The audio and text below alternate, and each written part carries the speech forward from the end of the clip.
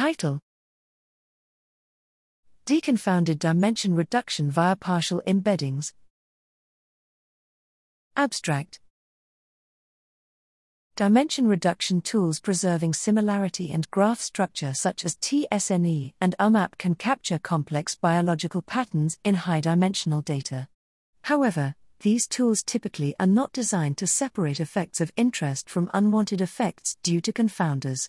We introduce the partial embedding (PARE) framework, which enables removal of confounders from any distance-based dimension reduction method. We then develop partial TSNE and partial UMAP and apply these methods to genomic and neuroimaging data. Our results show that the PARE framework can remove batch effects in single-cell sequencing data as well as separate clinical and technical variability in neuroimaging measures. We demonstrate that the PARE framework extends dimension reduction methods to highlight biological patterns of interest while effectively removing confounding effects.